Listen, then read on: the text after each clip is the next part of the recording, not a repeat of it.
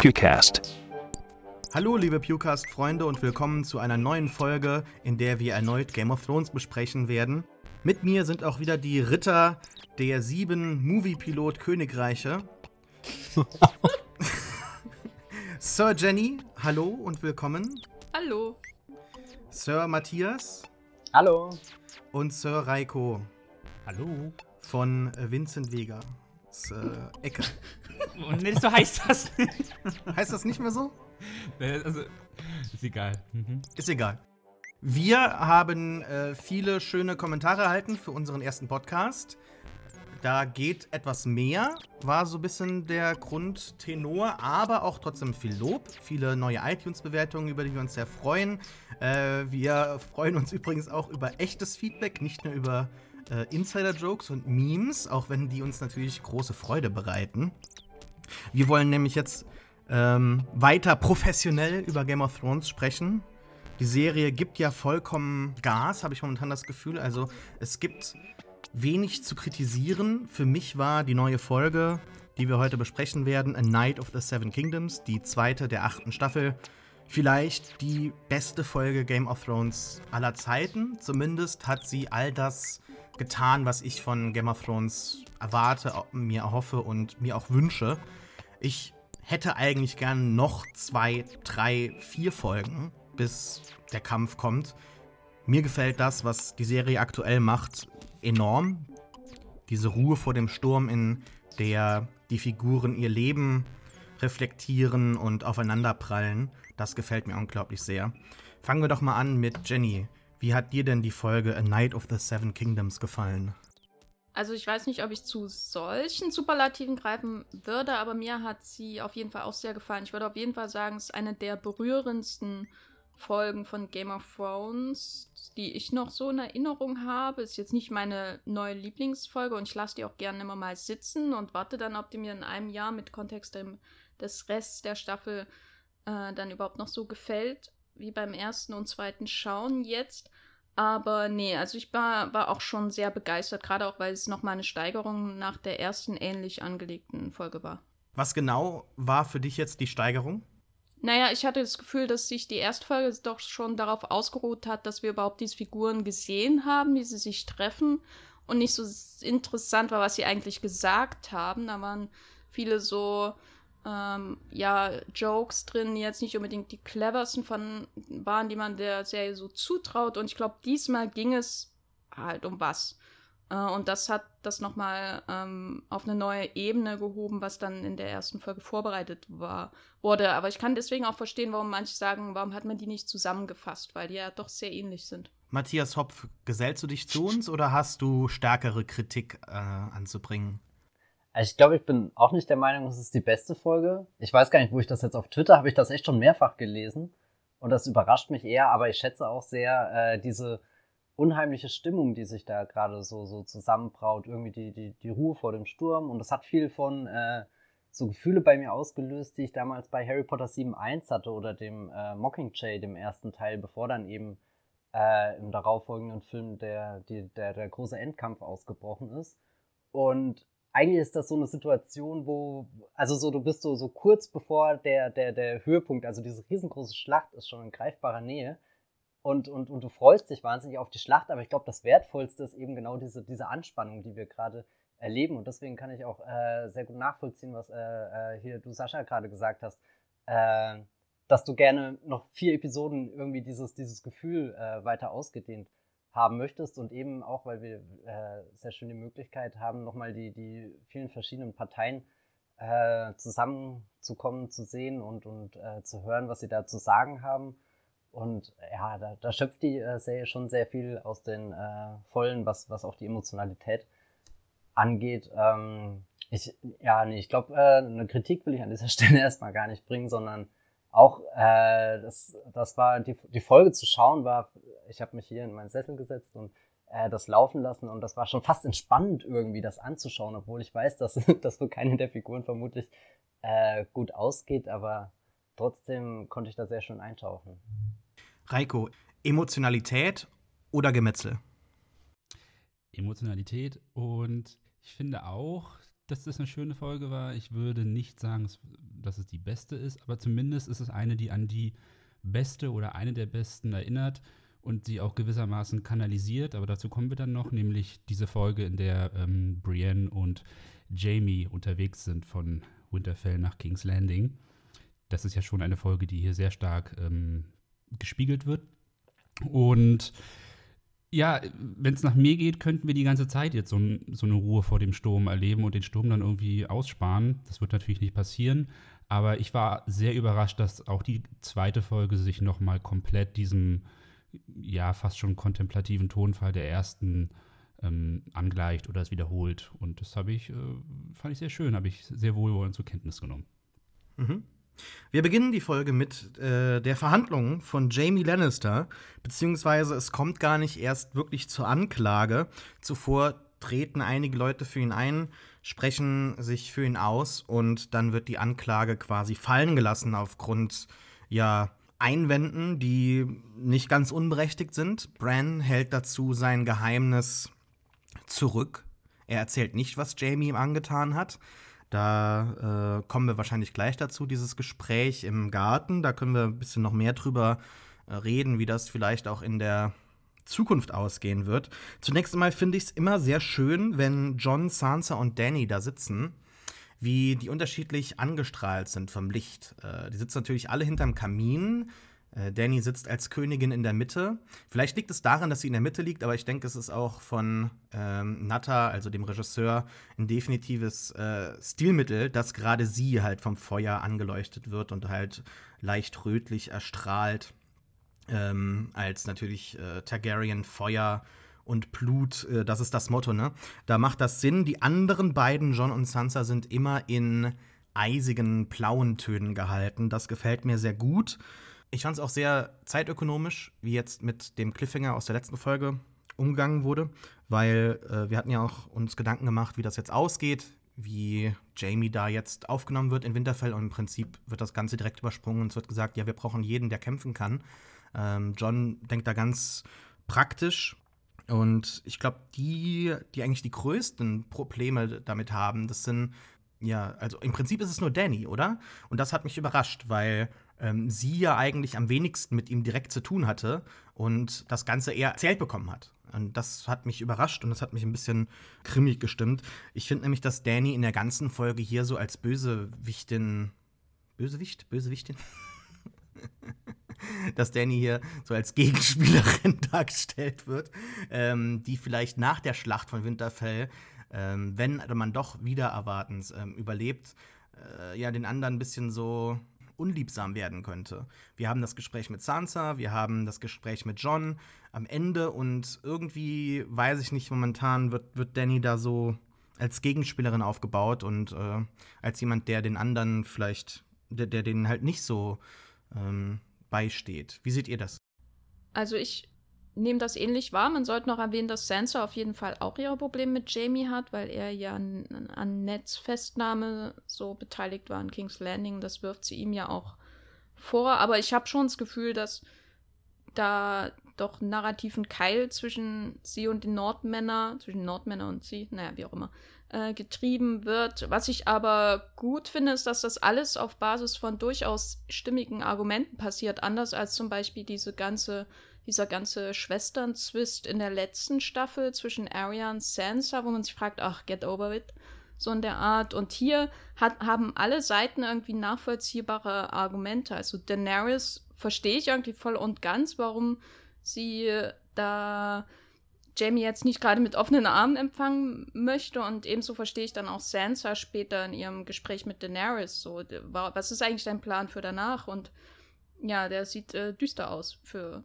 die Selbstbestimmung im Norden. Und das gefällt mir eigentlich ganz gut. Selbst wenn sie darauf hinauslaufen, wird das doch recht stimmig gemacht.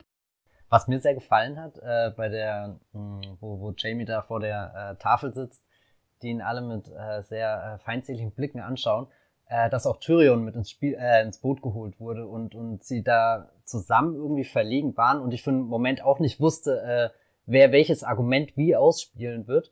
Und ich habe ja auch, glaube ich, letzte Woche schon gesagt, dass ich mittlerweile an dem Punkt bin, wo ich irgendwie für jede dieser verschiedenen Parteien eigentlich gerne route und will, dass die weiterkommen und sich irgendwie versöhnen oder nicht, aber eben Jenny hat das auch schon schön gesagt, dass gerade jeder eben definitiv Argumente hat, die er gegen den anderen einsetzt und das auch zu Recht. Mich hat ein bisschen geärgert, als dann später dieses Gespräch zwischen Danny und Sansa nochmal kam, dass dann, wie es halt so oft in der Serie ist, jemand zur Tür hineinkommt und es unterbrochen wird und die spannende Frage, um die es eigentlich geht, dann irgendwie nicht komplett geklärt wird. Also so irgendwie trauen sich, glaube ich, die Autoren nicht vor der großen Schlacht so einen endgültigen Bruch irgendwie zwischen den leitenden Figuren herbeizuführen. Das ist ja auch dann später, wenn wir bestimmt noch über die Szene reden, wenn Jon Daenerys hier sein Geständnis macht und die Wahrheit enthüllt. Und irgendwie ignorieren sie das dann ja auch oder so oder wissen, oh Gott, wir können das jetzt nicht klären, weil eben die drohende Gefahr so da ist. Irgendwie habe ich mir immer vorgestellt, dass vielleicht ein bisschen, dass die verschiedenen Gruppen viel zerstrittener sind und gerade sind sie ja doch noch sehr vereint irgendwie. Das war so ein bisschen mein Gedanke dazu. Ja, aber trotzdem ist also die Szene zwischen Sansa und Dany fand ich schon sehr schön. Ja, das definitiv nur. Ich dachte, sie gehen halt noch weiter. Also so, ich hätte den beiden auch eine halbe Stunde beim Gespräch zugeschaut, weil sie beide auch irgendwie so zwischen diesem respektvollen, aber innen drin brodelt dann doch ganz schön irgendwie aufgerissene Wunden und Emotionen und so. Ja, aber das kann ja nicht aufgelöst werden. Also, wenn du dir jetzt eine Auflösung versprochen hättest, das wäre ja komisch, so. Also es war schon klar, dass es irgendwie unterbrochen werden muss. Ich fand eigentlich die entscheidende Info oder zumindest so ein bisschen so eine Verlagerung war, als Dany sich ja nochmal darüber aufregt, dass Tyrion da so eine krasse Fehlentscheidung gefällt hat. Und dann Sansa den eigentlich sehr logischen und sehr offensichtlichen, aber ja doch irgendwie nochmal notwendigen Hinweis bringt, dass ja auch Dany nicht auf Tyrion hätte, auf Cersei hätte vertrauen müssen. Also, dass das jetzt nicht allein Tyrions Fehler ist, sondern irgendwie der Fehler von allen. Und das stimmt ja auch. So. Habt ihr momentan ein bisschen ein Problem damit, dass einige Sachen zu offensichtlich aufgebaut werden? Also wir können definitiv nachher noch über die möglichen Konsequenzen in der Gruft sprechen, die 6-mal namentlich als sicher erwähnt wird in dieser Folge. Und hinzu kommt, dass wir bereits jetzt in der 2. Folge wieder Tyrion haben, der vor versammelter Mannschaft quasi blamiert wird und dann später sogar noch von Dany privat gerügt wird. Sogar Jorah muss für ihn eintreten. Und wir haben Tyrion jetzt hier als jemanden, der nicht nur in den vergangenen Staffeln, das haben wir bereits in der letzten Folge erwähnt, als Charakter abgebaut hat, auch nicht mehr so wirklich gewusst hat, wohin er soll. Also ich hatte das Gefühl, dass sowohl die Figur das nicht wusste, als auch natürlich die Showrunner, die haben auch irgendwie so das Gefühl gehabt, meine ich mal zu glauben, mit Tyrion ein bisschen so den Weg verloren zu haben. Und jetzt haben wir ihn hier so aufgebaut als jemanden, der nicht mehr so schlau ist, wie er mal war, als jemand, der ein bisschen abgehalftert daherkommt. Und nun bekommt er aber wichtige Informationen später. Und ich habe das Gefühl, dass da irgendwie was aufgebaut wird. Ich habe mir da jetzt schon eine Linie zurechtgelegt, aber Jenny wollte dazu mehr was sagen. Deshalb lasse ich ihr den Vortritt. Ja, das ist, glaube ich, einer der Punkte, dessen Offensichtlichkeit mich schon stört. Normalerweise finde ich das jetzt nicht so schlimm, weil ich Game of Thrones jetzt auch nicht als die subtilste Serie in ihrer Erzählung wahrnehme. Es ist halt doch irgendwo auch immer Pulp. Was mich bei Tyrion nervt, ist, dass sie halt, dass die Entscheidungen, die Fehler, oder sagen wir mal so, Tyrion neigt ja schon dazu, seine eigene Cleverness sehr zu überschätzen und das macht ihn auch recht unterhaltsam. Und dementsprechend ist es auch umso spannender zu sehen, wenn er denn dann mal hinfällt und wenn er große Fehler mit schweren Konsequenzen macht, wie dann eben auch in der letzten Staffel. Und was mich stört, ist, dass diese Fehler halt so unglaublich dumm sind, als würden die Autoren seine eigene Intelligenz unterschätzen. Also insbesondere der Plan mit dem White aus dem Norden und dann eben das Vertrauen in Cersei, was man so, also wirklich, da muss man schon richtig in seine Sentimentalität, was die Lannister-Herkunft angeht, so reinbuddern, um das irgendwie noch zu begründen. Und dementsprechend auffällig ist es eben dann jetzt doch, wenn sie ständig, also auch schon der ersten Folge, darf ja Sansa auf viel mehr rumtreten, mehr oder weniger, mit einem auch recht nicht sonderlich gut geschriebenen One-Liner, den sie da hat und den wie heißt den Arya ja auch fast so ähnlich dann Jon gegenüber noch bringt, als sie über Sansa redet. also da fängt es dann an und in dieser Folge geht das weiter, dass er durch die Mangel genommen wird und das wirkt halt alles so, als würden sie versuchen, sein Comeback aufzubauen. Also dass er dann dieses Gespräch mit Bran hat, wo sehr offensichtlich dann im entscheidenden Moment weggeschnitten wird, als es interessant wird und dann kommt er später zu diesem Treffen am Kamin, über das wir sicher noch reden werden und ist dann auf einmal doch recht optimistisch über die Zukunft und das finde ich halt einfach schlecht geschrieben, wenn sie so mit seiner Figur umgehen müssen, nur damit er vielleicht noch mal einen Triumph hat, bevor er stirbt oder was auch immer dann nach der Schlacht passiert. Also du denkst quasi, dass sie ihn absichtlich in so eine Art Sackgasse geschrieben haben, Ja. weil er vorher eine Figur war, die immer so über den Ding stand oder zumindest ja intellektuell unfehlbar war, damit sie jetzt noch mal ein ganz großes Comeback vor dem Ende hat. Ja, weil ich glaube eben, dass Tyrion am größten oder sein Unterhaltungspotenzial ist am größten, wenn er allein gegen alle irgendwie steht. Also das sowohl am Anfang natürlich, als er da auch in der ersten Staffel, also in dieser Zelle ist und dann hat er diesen entscheidenden Plan, um Bronn oder um irgendjemanden für sich zu gewinnen, so in der Art. Und dann der zweiten Staffel, als niemand glaubt, dass er es als Hand des Königs irgendwie reißen wird. Und er hat diesen wahnsinnig genialen Plan für die Blackwater Bay-Schlacht. Und dann eben auch dieser Prozess, wo er ja wirklich dann ganz King's Landing auf ihm herumtritt und er irgendwie auch über sich hinauswachsen muss mit recht tödlichen Konsequenzen. Und das ist so immer die Dynamik bei seinem Charakter. Und die macht ihn auch interessant, weil er eben alles spricht gegen ihn und er muss es überwältigen, so in der Art. Und so wirkt das eben jetzt aktuell auch wieder. Vielleicht liegt das ja auch so ein bisschen daran, dass das die letzte Staffel ist. Also das mit der Sackgasse hat mich gerade an Breaking Bad erinnert, wo die Autoren immer wieder in Interviews geäußert haben, dass sie es genossen haben, Walter White in so eine Sackgasse zu schreiben und dann selber herauszufinden, wie sie ihn quasi als Figur da jetzt rausbringen. Und das hat sich dann immer so als ja ganz natürlicher Einfall angefühlt. Und vielleicht liegt es auch jetzt einfach daran, dass die Autoren bereits wissen, wo jede Figur am Ende landet. Und deshalb bleibt jetzt keine wirkliche Zeit mehr, um das natürlich zu gestalten, wenn das Sinn macht. Ich weiß aber nicht, ob es an der Zeit liegt. Vielleicht liegt es einfach daran, dass man halt so viele Figuren jetzt auf dem Schachbrett hat und alle versammelt an einem Ort hat, dass man da jetzt, ja, dass es sich so anfühlt, als ob es jetzt nur noch auf diesen großen Kampf zuläuft und dann halt eben, ja, da hat man nur noch das Nachspiel und es bleibt halt nicht mehr genug Platz für Tyrion, sodass sich das halt jetzt natürlich entwickeln kann. Ja, das ist sicher ein Grund. Ich finde aber, man kann es halt trotzdem besser schreiben, als so Jorah aus dem Nichts für Tyrion argumentieren zu lassen. Ich meine, bei Jorah nimmt man das eben noch am ehesten ab, weil er halt auch netter ist und er hat eine gemeinsame Geschichte mit Tyrion und so. Aber das wirkt dann halt doch schon sehr gewollt.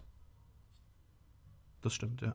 Ja, können wir nochmal über Jaime und Brienne reden, was ja für mich so ein großer Anker in dieser Folge ist. Gerade auch, weil ich finde, die Folge fängt mit einer sehr schönen Einstellung von Jaimes Kopf an, wo ich mir das erste Mal dachte, ich würde jetzt gerne einen Screenshot machen, aber der Skyplayer das nicht zugelassen hat. Und das kenne ich, das stört mich auch enorm. Oder? Unfassbar. Aber zurück zur Folge. Es ist ja irgendwie eine dieser großen, unausgesprochenen Liebesgeschichten zwischen den beiden. Und jetzt kommt die Dynamik da, dass Tormund, der ja eher so hier der Haut-drauf-Typ ist und eigentlich nie einen Hehl um seine Absichten da gegenüber Brienne macht. Und sie das so weit wie möglich mal versucht auszublenden. Und in der Folge, wo sie dann alle drei in einem Raum irgendwie sind, und du merkst halt irgendwie, dass zwischen Tormund und Brienne schon so gewisse Vibes sind. Da ist schon, keine Ahnung, eine gewisse Anziehung. Aber aber sehr einseitig, oder? Ja, ich glaube auch, dass Brienne durchaus ein bisschen Tormund attraktiv findet oder so. Aber dass das, was sie mit Jaime hat, halt viel tiefer verwurzelt und verankert ist. Und das ist dann auch nochmal so ein Moment, wo ich in der Folge eben gespürt hat, Reiko hat vorhin auch schon gesagt, es wird hier diese Staffel 3 war das, oder? Ja. Wo sie da unterwegs sind, dass das gespiegelt wird und einfach wo jetzt in Staffel 7 können wir nochmal ganz tief in die Geschichte eintauchen, können wir aus den lange Zeit erarbeiteten Beziehungen schöpfen und dann, dass sie zum Sir geschlagen wird, also zum Ritter, und auch wie sich das Gewicht so zwischen ihnen immer also es hat sich ja nicht komplett gewandelt, also sie stehen sich ja jetzt nicht komplett gegenseitig gegenüber, sondern es ist ja immer so ein Balancieren und immer so ein Austesten von den Grenzen zwischen den beiden und dass sie jetzt hier diesen tollen, eigentlich fast schon wirklich intimen Moment außenrum haben, wo die Menschen, die ja alle munter beisammen sind und der Wein fließt und Brienne eben noch so mütterlich irgendwie so sagt, aber nur einen halben Kelch und so weiter. Aber dass das, was zwischen Jaime und ihr passiert, nochmal was viel Geheimeres eigentlich ist. Also so, dass die anderen zwar die Geste akzeptieren und das auch anerkennen. Und hier ist irgendwie gerade was geschehen, was auch vielleicht ein bisschen Geschichte bedeutet, aber nicht eben, was das für diese zwei Figuren dann tatsächlich bedeutet mit dem Blick auf das, was sie einfach durchgemacht haben. Also das ist auch exemplarisch für mich einfach so eine Szene, die nur in einer letzten Staffel oder so von der Serie möglich ist und da dann alles herausholt, was. Ich glaube halt, das eine ist Comedy, das andere ist Drama. Also Tormund ist Comedy, so wird Ja. die Szene ja auch eingeleitet. Also dieses unerwartete Come-Together am Kaminfeuer sozusagen, ist das ja so eine Comedy-Szene. Und Tormunds verhindertes Eindruck schinden wollen, sorgt halt definitiv für so ein paar Lacher. Und die Beziehung zwischen Brienne und Jaime, der ja sowieso, finde ich, so eigentlich die zentrale Figur eigentlich der Folge ist, neben Brienne vielleicht, die geht da in der Tat viel tiefer. Und diese Erzählung, die da in der 3. Staffel begonnen hat, für mich war das damals das Highlight der Staffel, also dieser Walk of Punishment, den Jaime da vollziehen musste. Für mich wird diese Erzählung aufgegriffen und mit dem Ritterschlag auch eigentlich schon zu einem Ende geführt.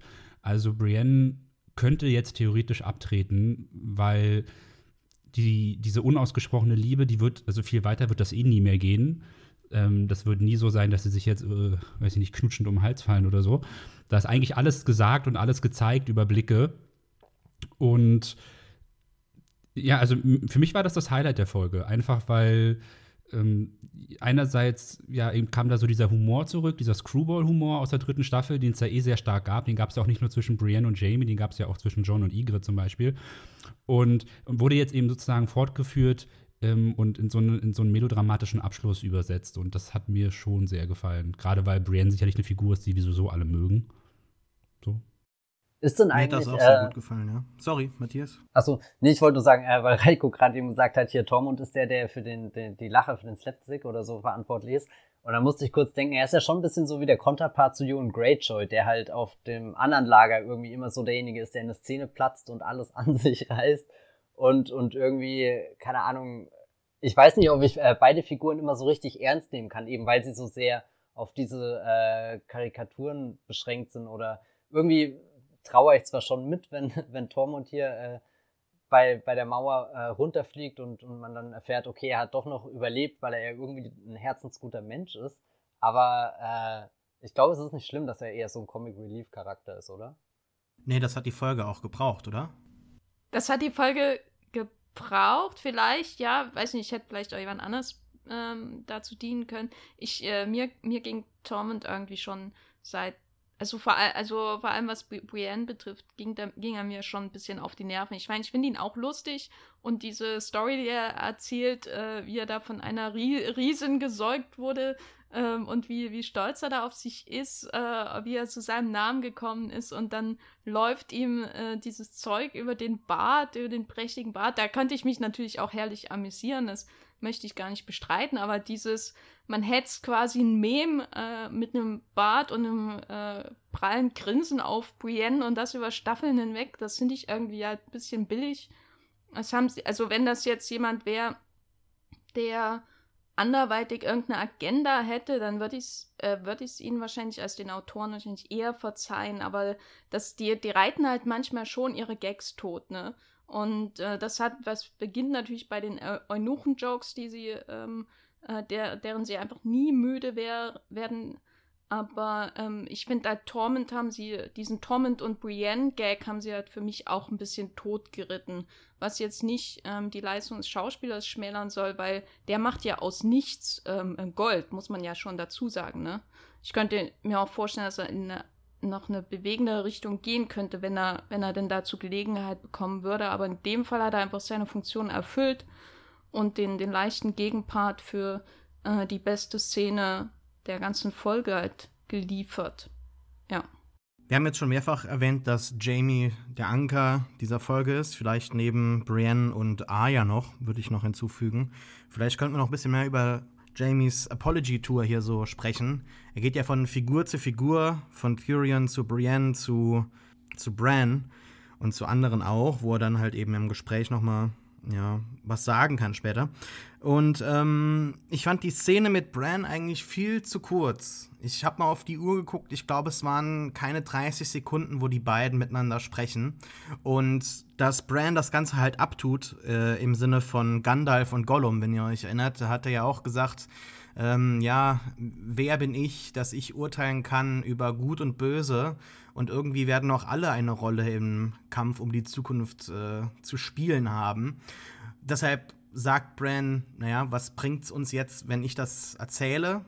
Zumal ich ja sowieso auch nicht mehr Bran Stark bin und irgendwie alle Emotionalitäten hinter mir gelassen habe. Was ich immer noch sehr befremdlich finde. Ich finde, da könnte man eine bessere Dualität finden zwischen dem, was von Bran noch übrig ist und was jetzt zum Three-Eyed Raven geworden ist, dass er komplett so als ganz andere Entität da dargestellt wird. Das finde ich nach wie vor sehr befremdlich, zumal er ja jetzt auch als Dreh- und Angelpunkt im Kampf etabliert wird. Es wird nämlich zum ersten Mal erwähnt, was der Night King überhaupt möchte. Er möchte den Three-Eyed Raven töten, er möchte den kriegen. Die Frage ist halt, warum er das nicht schon vorher gemacht hat. Er hätte ja natürlich die Chance gehabt, vielleicht, also die Children of the Forest haben ja vorher den Alten geschützt, ne? Und jetzt, da dieses Lair im Norden zerstört worden ist und Bran gen Süden flüchten muss, jagt er ihm halt hinterher. Ob das Ganze für mich Sinn macht und ob mir das reicht, das könnten, oder für uns, das müssten wir vielleicht mal diskutieren, weil ich fand das ehrlich gesagt ein bisschen überraschend. Bran als wandelnde Bibliothek der Vergangenheit, das finde ich eigentlich ganz spannend, dass der Night King so als buchstäbliche, personifizierte Todesfalle jetzt so etabliert wird. Das fand ich gut, das macht mir auch Spaß. Ich glaube daran, an dieses Vergessen, also das, was Sam da über den Tod sagt, das hat für mich gut funktioniert und so empfinde ich auch persönlich den Tod, so, ne, diese Angst vor dem Vergessenwerden oder Angst, andere Leute zu vergessen, andere Sachen und so weiter, ne? Es gibt ja diesen Spruch, dass man zweimal stirbt, dann, wenn man körperlich halt eben stirbt und dann, wenn das letzte Mal jemand an einen denkt. Und dass Bran jetzt so als die Erinnerung von Westeros das Ziel dieses personifizierten Todes ist, das macht Sinn für mich, aber ob das reicht und dass darum jetzt gekämpft werden soll, wie seht ihr das? Also ich habe so meine Probleme damit. Prinzipiell finde ich die Idee gut, aber mein Problem ist so ein bisschen, dass Bran als Gedächtnis von Westeros in der Serie ja eigentlich nicht dargestellt wird. Also was macht denn der dreieugige Rabe, außer seinen Nachfolger auszubilden und ihm irgendwie die unangenehmen Geburten seiner Verwandtschaft zu zeigen und ihm die Möglichkeit zu geben, irgendwelche hilflosen Bauersjungen das Leben zu ruinieren. Also was ist dieses Gedächtnis? Ich meine, das, was Sam sagt, das klingt natürlich deep und so mit dem Vergessen, aber auf mich wirkt es halt ein bisschen faux deep. Also so, das sind, manchmal hauen die Autoren halt solche großen Sätze raus, für die sie sich letztendlich nicht interessieren, weil die Erinnerung in Game of Thrones assoziiere ich primär mit Fäden, die über Familien hinweggetragen werden mit Mord und Totschlag, weil irgendwann der Großonkel mal was Dummes gemacht hat. Also das ist für mich nicht nachvollziehbar, warum das jetzt alles so positiv konnotiert ist. Als abstrakte Idee sicherlich, damit können wir uns irgendwie alle identifizieren, aber innerhalb dieser Welt funktioniert Bran nicht als Gedächtnis oder der dreieugige Rabe, weil wir nicht sehen, wie die anderen ihn überhaupt sehen. So. Also für die anderen ist er doch quasi nicht existent, wenn er nicht irgendwo da rumsitzt und die Leute an ihre schlimmsten Erinnerungen erinnern. Also. Es gibt ja auch überhaupt keine, also wie du schon sagst, eigentlich gar keine visuelle Entsprechung. Im Prinzip ist diese Figur oder dieser Mythos um diese Figur eine Behauptung. Wir sehen immer nur diesen Jungen in diesem Rollstuhl, der dann so ein paar Kalendersprüche absondert, denn mehr ist es ja eigentlich nicht. Und dass da aber dann noch so eine ganze Mythologie hinten dran hängt, also bis hin zum Gedächtnis eben von Westeros und so, das bleibt eine Behauptung. Deshalb finde ich diese Figur, habe ich ja letztes Mal schon so ein bisschen angedeutet, ist ja so meine spezielle Lieblingsfigur. Eigentlich, die ist nur für so unfreiwillige Auftritte gut. Das hatten wir jetzt hier zum Beispiel ja auch mit Tyrion, wo Tyrion eigentlich finde ich, so einen richtig geilen Meta-Kommentar ablässt und sagt, you've had a strange journey. Womit eigentlich die ganze Figur ganz gut zusammengefasst ist, so, weil viel mehr ist es nicht. Er hatte irgendwie ja eine sonderbare Reise hinter sich, so. Und dann diese bedeutungsschwangeren Blicke auch. Also bei dem Verhör von Jaime, alle sagen irgendwas, naja, so halbwegs Intelligentes oder was ihnen eben auf der Seele brennt. Und dann Schnitt zu Brandon, der dann so sagt, the things we do for love. Und es ist so, wie soll man das denn ernst nehmen? Das war halt eher für den Zuschauer als für die anderen Figuren im Raum. Genau. Und das ist vielleicht ja, ein Stilmittel, das zu weit geht? Ich weiß es nicht. Also ich habe mich jetzt nicht dran gestoßen, aber ich kann verstehen, was du sagst und bin eigentlich bei dir. Aber es ruiniert jetzt für mich die Sache nicht. Was ich ein bisschen schwieriger finde momentan, ist sowieso dieses ganze Gespräch darüber, was passiert danach. Während eigentlich die Figuren sich ja zunächst mal auf den Kampf fokussieren sollten. Dass Dany vielleicht an den Kampf danach denkt, das kann man verstehen. Sie ist mit einem anderen Ziel hierher gekommen. Die anderen sind die ganze Zeit aber auch am Planen für das, was danach kommt. Und das passt teilweise, je nach Figur, zu der Situation, aber manchmal auch nicht. Ich fand es zum Beispiel bei Sansa jetzt relativ unpassend. Die beiden kommen ins Gespräch, Dany und sie. Zunächst mal muss John Royce wieder aus dem Raum gehen, wenn jemand mit Sansa alleine sprechen möchte. Der arme John Royce, der irgendwie total an die Seite gedrängt wurde. Ich finde es auch komisch, dass man nichts mehr von Sweet Robin hört oder sieht. Ich weiß nicht, ob der noch kommen wird. Ich hoffe mal, dass nach der Schlacht von Westeros, von Winterfell, obwohl im Prinzip ist es ja auch die Schlacht um Westeros, dass da mal noch bei einer Flucht, also ich gehe davon aus, dass die verloren geht und die halt gen Süden halt reisen müssen, dass wir da noch vielleicht die eine oder andere Figur noch mal wiedersehen werden, allen voran eben Sweet Robin oder Admiral Tully oder sowas, ne? Da hoffe ich doch sehr drauf. Aber dass Sansa halt hier in diesem Gespräch, also zunächst mal versucht Dany halt über ja so eine feministische Anbandelei, ne, so hey, wir sind beide Frauen und wir bekommen beide Steine in den Weg gelegt und behaupten uns trotzdem relativ gut, was ja auch stimmt, was ja auch passt. Aber dann am Ende pocht halt Sansa so sehr auf die Unabhängigkeit des Nordens und da habe ich mir auch gedacht, ist das jetzt der richtige Zeitpunkt, um darüber zu sprechen? Klar, Dany hat natürlich das Gespräch angefangen, trotzdem wirkt es so, als ob jetzt noch mal die Autoren ja diese Keile zwischen die Figuren bringen wollen, damit dann halt während der Schlacht das Ganze gelöst wird, sodass man halt sagt, ja, der Konflikt wurde vorzeitig beendet, da eine Partei gestorben ist und man es danach nicht mehr ansprechen könnte oder nicht mehr ansprechen muss. Oder ist es nur Filler? Also ich habe es nicht so empfunden, aber ich habe das häufig so wahrgenommen in Diskussionen online. Ging das euch genauso oder habt ihr da voll dafür gebrannt, für diese Diskussionen um die Zukunft nach dem Kampf? Also ich finde das schon sehr spannend, weil es halt wirklich die unangenehmen Fragen stellt. Und das habe ich ja vorhin auch schon gesagt, dass sie sich der so ein bisschen entziehen. Und also es steht ja schon in der Entwicklung, die Sansa irgendwie durchgemacht hat. Und das hat sich ja angedeutet in der ersten Folge der letzten Staffel jetzt, dass keine Ahnung, so alles, was sie erlebt hat, sie verliert den Vater, ist dann hier in King's Landing, wird zwangsverheiratet, dann und halt dieser ganze Werdegang, eine Geschichte des Leidens und der Niederlagen und Rückschläge und jetzt geht's endlich wieder vorwärts für ihr Haus, so die Stark-Geschwister sind wieder vereint und trotzdem ist da ja Dany, die einfach gefährlich für das ist, was sie sich so hart in den Jahren über erarbeiten musste, also je nachdem, wie man da jetzt Arbeit definiert, aber ich kann das absolut verstehen, dass Sansa einfach Angst davor hat, wieder irgendwie übergangen zu werden, wieder in die Ecke gedrängt zu werden und irgendwas zu verlieren, was ihr offenbar zusteht oder ihrer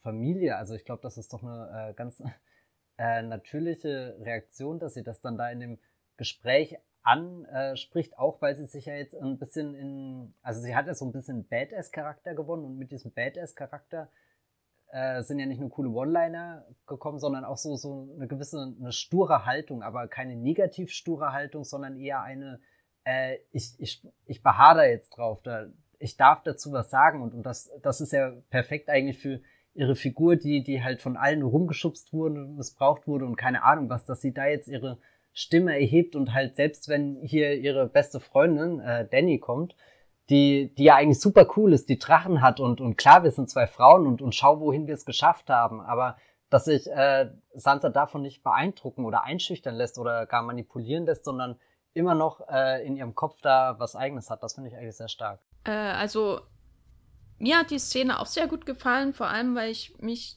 da wirklich wie in wenigen anderen Szenen in Game of Thrones drin wiederfinden konnte, weil solche Gespräche führt man ja auch in ganz normalen Lebenssituationen, wo man so drinnen sitzt und wirklich das Gefühl hat, der versucht jetzt so an bestimmte Aspekte, an Gemeinsamkeiten zu appellieren und darüber zu bonden und weil die Person was von einem will. Letztendlich. Ich meine, und das hat mir sehr gut gefallen. Mir hat so ein bisschen die Dynamik hat mich so ein bisschen erinnert an die Gespräche in King's Landing zwischen Marjorie und Olenna Tyrell und Sansa und so. Also wo man richtig merkt, da hat jemand reale Gesprächsdynamik ein bisschen beobachtet und in ein Fantasy-Setting übertragen, weil solche Gespräche passieren jeden Tag. Das war ja auch immer der große Appeal von Game of Thrones. Genau, und hier, die Szene hat mir da sehr gut gefallen. Was diese Pläne danach angeht, kann ich nur sagen, bitte immer her damit. In Erwartung dieser 80 Minuten langen Schlacht denke ich nur die ganze Zeit, kann das nicht endlich mal vorübergehen, damit wir über das danach reden können, was ich wesentlich interessanter finde als irgendwelche Schlachten gegen Eismänner und Knochen mit Schwertern. Also, wen interessiert's? Also, ich weiß, interessiert Menschen, aber mich interessiert's halt nicht. Also, mich interessiert's schon, ganz ehrlich. Ich fand auch jetzt diese Planung in dem War Room ziemlich interessant, wenn ihr mal hingeschaut habt, wo da wer wie steht und was da geplant wird. Da kann man schon ein bisschen erkennen, wie die Schlacht ungefähr ablaufen wird. Und das hat mir auch so gut bei der Battle of the Bastards gefallen, weil da war auch zunächst so ein taktischer Beginn. Wir lassen zunächst die Bogenschützen was abfeuern, dann laufen die Pferde aufeinander, ne, und so weiter und so fort. Und am Ende haben wir eine komplette Schlammschlacht. Und ich erwarte von der nächsten Folge noch mal so ein Nachahmen dieser Schlacht. Weil, wenn man genau hinschaut, kann man erkennen, wo, wie, welche Partei positioniert ist und dass das Ganze wahrscheinlich zusammenbrechen wird und am Ende im Kreise der Burgen halt zu Ende gekämpft wird, ne? Also der Burgtürme. Man erkennt ja, dass da zum Beispiel Lyanna Mormont den Hof innen drin verteidigen soll, dass Brienne halt die linke Flanke übernehmen wird mit den Truppen von der Aerie und wo die Drachen sind, das erkennt man nicht so wirklich, aber die Stark-Leute sind auf der östlichen Flanke und ich bin sehr gespannt, wer da überleben wird. Ich habe nämlich das Gefühl, dass man sich hier diesen ganz vielen Fraktionen entledigen wird. Ich habe da wirklich keine Hoffnung, dass zum Beispiel die Unsullied, für die Grey Worm ja große Pläne hat in der Zukunft. Er möchte mit seiner Frau Missandei zurückreisen. Die beiden haben ja auch dieses eine Gespräch, das quasi ihr Schicksal besiegelt. Sie möchte zurück an den Strand nach Narth. Haben wir das schon mal gehört? Ich kann mich nicht mal an den Namen erinnern, aber da kommt sie anscheinend her. Da wurde sie entführt und versklavt. Dort möchte sie zurück und Grey Worm soll sie dort halt eben verteidigen oder er möchte sie dort verteidigen. Wird natürlich, denke ich mal, nicht so kommen. Ich glaube aber nicht, dass Grey Worm sterben wird. Ich glaube eher, dass die vielleicht das umdrehen und dass Missandei sterben wird. Und da können wir nachher drüber reden. Aber diese Schlacht, da erkennt man schon ungefähr, wie die nächste Folge ablaufen wird. Und wir kennen ja bereits einige Einstellungen aus dem Trailer, wo Arya durch die, ich denke mal, es ist Winterfell. Es gab auch einige Diskussionen, ob das vielleicht eine andere Burg sein könnte, vielleicht King's Landing. Aber ich glaube, es ist Winterfell, wo wir Arya durch ganz dunkle Gänge halt sehr sie ist komplett angsterfüllt halt und rennt vor etwas weg und wir sehen nicht, was genau es ist. Ich denke mal, dass es die Whites sind, die quasi die Burg selber eingenommen haben. Und hinzu kommt ja noch, dass wir bereits aus der nächsten Folge, kleiner Spoiler, wer jetzt das nicht hören will, es gibt 30 Sekunden weiter, wissen, dass Dany in der Vorschau sagt, dass die Toten bereits hier sind. Und ich glaube, damit ist gemeint, dass sie bereits in Winterfell sind. Da könnte man natürlich jetzt überlegen, sind die durch geheime Gänge reingekommen? Weil in der 2. Staffel sagt Meister, wie hieß der nochmal? Aemon? Ich weiß nicht mehr. Meister Luwin sagt zu Theon, dass die Lords von Winterfell geheime Ausgänge hatten. Für den Fall, dass sie halt fliehen müssten. Vielleicht können einige so deshalb fliehen, vielleicht sind aber auch die Toten so reingekommen. Oder die Toten erheben sich selbst aus der Gruft und vielleicht wird deshalb eben diese Gruft zur Todesfalle.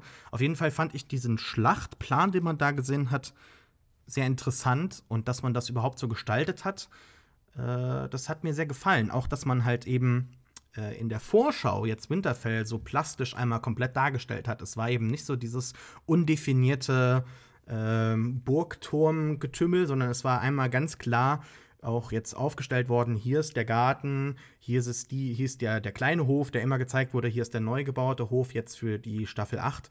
Das hat mir sehr gut gefallen. Also was ich bei der Szene so ein bisschen schwierig fand, war, dass sie erklären ja auch, was sie dann mit dem Night King vorhaben und dass sie Bran als Köder benutzen wollen. Einmal lässt dann Sam noch so einen Erklärbärspruch hinterher, den fand ich extrem unnötig. Weiß nicht, ob euch das auch so ging. Was hat er gesagt? Ja, weiß ich jetzt auch nicht. Es war einfach so, es war so ein redundanter, also die ganze Szene war okay, fand ich, weil das hat schon an Battle of the Bastards erinnert, wie du sagst. Da haben die Macher, genauso wie damals auch Peter Jackson, schon die richtigen Vorbilder studiert, weil diese Kriegsvorbereitungen und also auch wenn Davos da diese Suppenküche da organisiert und diese verängstigten Blicke von Kindern und Frauen, das sind alles so Sachen, die, das gab es auch bei Lawrence of Arabia und Spartacus, das macht man einfach so, also eine Schlacht ist, glaube ich, wirklich nur so stark wie die Vorbereitung auf diese Schlacht und das haben die Macher von Game of Thrones schon verinnerlicht. Aber spannend finde ich es deshalb nicht unbedingt, weil mich so Kriegsstrategien und so jetzt generell nicht so wahnsinnig interessieren. Und ja, deswegen gehe ich da emotional nicht so wirklich mit.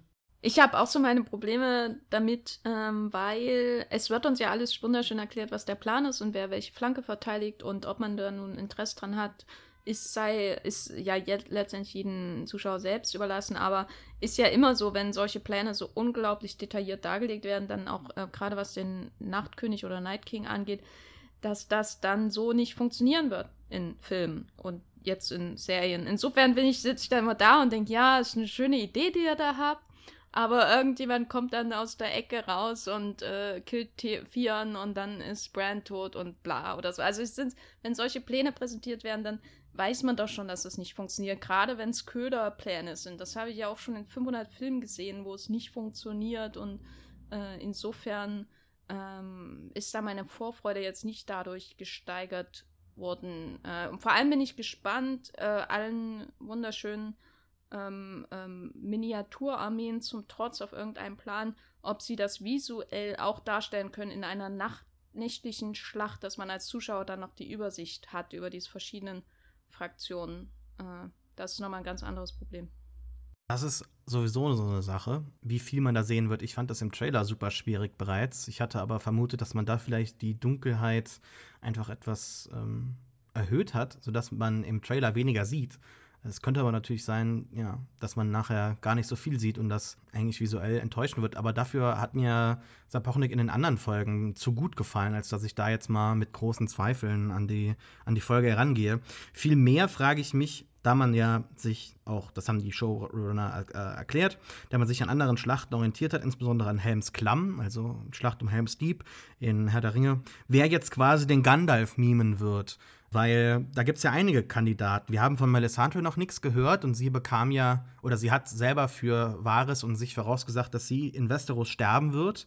Dann haben wir noch Bronn. Vielleicht kommt ja doch Cersei hindurch und kann die anderen überrascht quasi Zuschauer, sich selbst und jeden in Westeros. Kommt vielleicht Yara noch vorbei, macht doch keinen Umweg nach Pike, sondern geht direkt los nach Norden.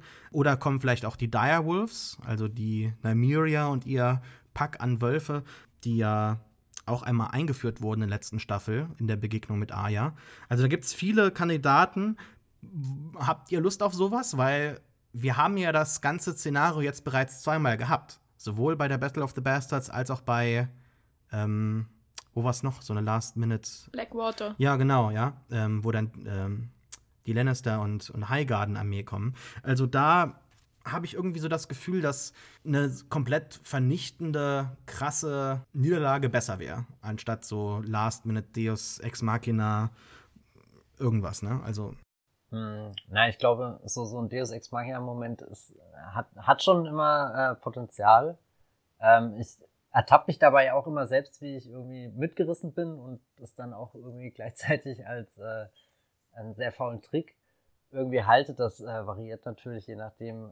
Der Gandalf-Moment bei Helms Klamm ist natürlich bravourös inszeniert, wenn er da runterkommt wie so eine Welle. Das ist die pure Erlösung. Und wenn Game of Thrones das hinkriegt, wie auch immer wer da kommt, vielleicht sind es auch Cersei und ihre Elefanten oder so, das wäre ja auch ein Gag. gibst du dann 10 von 10 Punkten, Jenny, wenn die Elefanten kommen? Um Gottes Willen. Ja, also also ich glaube, wenn der gut vorbereitet wird, gut inszeniert ist und so, und bei Gandalf kommt er ja auch nicht so aus dem Nichts, sondern du hast ja die ganze Zeit schon Andeutungen, erwartet mein Ankommen beim dritten Morgengrauen oder was er da nochmal sagt. Ja, aber da ist die Schlacht ja auch schon so lange am Laufen, dass du das vergessen hast. Das macht der Film ja sehr gut. Ja, nee, Find das ist klar. Also der Moment überrascht dich, aber er kommt nicht so weit aus dem Nichts, dass er wirklich wie so ein plötzlicher Einfall im Drehbuch wirkt, sondern er hat eben irgendwo, gibt's Grundwerk, was gelegt wurde. Andererseits denke ich mir jetzt einfach logisch, wir sind erst bei der Hälfte der Staffel dann, wenn diese große Schlacht kommt.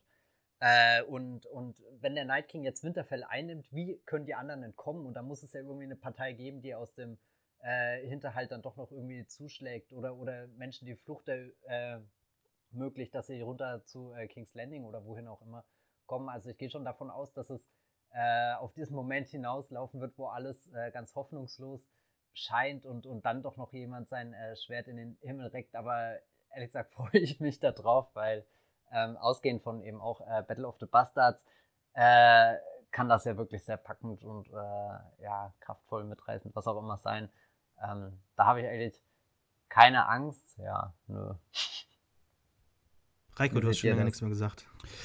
Ich bin, was das angeht, wirklich so ein bisschen leidenschaftslos. Also ich hoffe einfach darauf, dass die Schlacht schnell vorübergeht, was sie ja nicht sein wird, aber dass dann die paar Überlebenden im Anschluss nach King's Landing marschieren, um da dann Cersei zu fronten.